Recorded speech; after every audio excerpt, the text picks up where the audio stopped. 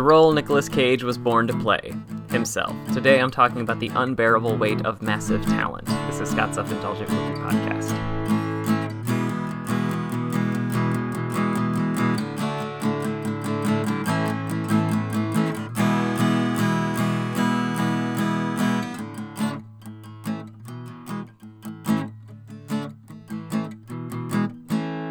Hello, movie friends. Welcome to Scott's Self-Indulgent Movie Podcast. I am Scott, and today I'm talking about The Unbearable Weight of Massive Talent, which is Nicolas Cage's latest movie. And not only that, it is a movie where Nicolas Cage is playing Nicolas Cage. And I've been excited since this one got announced for a lot of reasons. One, I'm just a Cage fan, as I'll get into, but also because the reviews for this have been spectacular, and having seen it makes perfect sense. So without further ado, let's get started. Fans of this blog and podcast know that I love Nicolas Cage. Hell, I've even dubbed him this production's patron saint and celebrated him with 12 Days of Highlight around the holidays this past year. But perhaps I haven't explained why I like Nicolas Cage so much.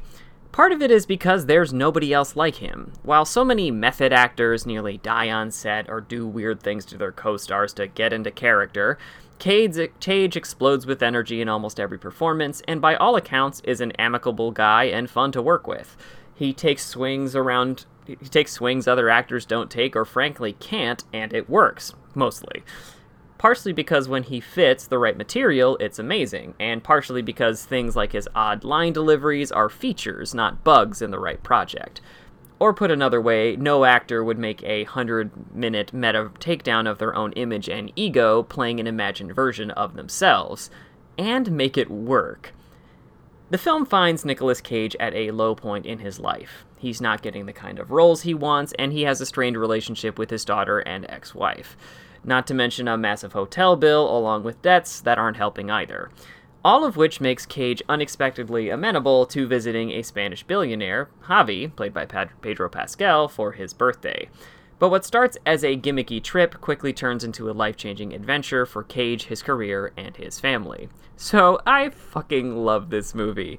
It knows exactly what it is, every actor is amazing in it, and it is just one gloriously hilarious scene after another. And the biggest reason is because Cage and the script blend together so well.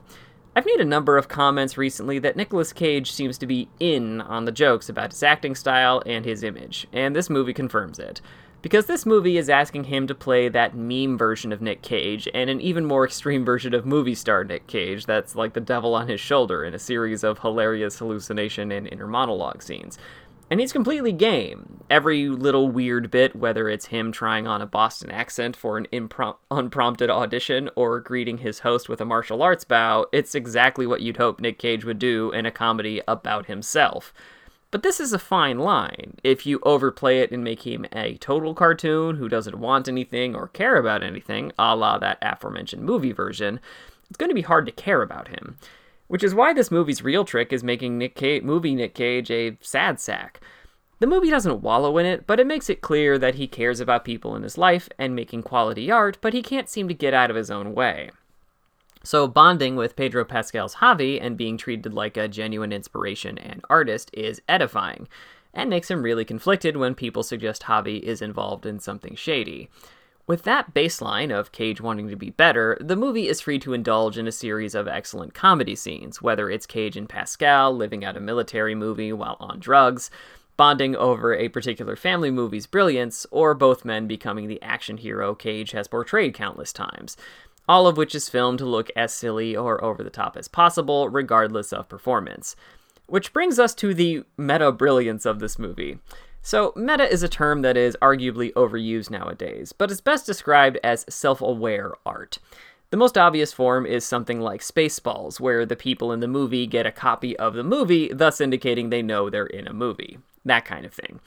Either that or a direct reference or critique of what's happening on screen by another character, aka the Jump Street movies taking the piss out of their premise via Nick Offerman's police chief. And Unbearable Weight is a meta turducken. There's the obvious meta stuff in Nick Cage playing himself and in making direct references to his life, his movies, and his image, but that's the obvious stuff. But it gets wilder and deeper when you realize that Cage is essentially making the kind of movie he talks about wanting to make in the movie, and how this movie is basically every Nick Cage movie wrapped into one, including all of the melodrama, action, and weird comedy, all acted to perfection by Cage and the rest of the cast, especially Pedro Pascal. Pascal, in many ways, is the movie's heart and linchpin, not simply because you need someone capable of bouncing off Cage in almost every scene, but also because his sincerity and buy-in is what makes half the jokes and the emotional through line work. Javi genuinely loves Cage as a performer and wants to see him get the respect he feels he deserves. He is his number one fan in the most sincere way, which is really funny when he's talking about some forgotten Cage movie with the utmost sincerity, a la It Changed His Life.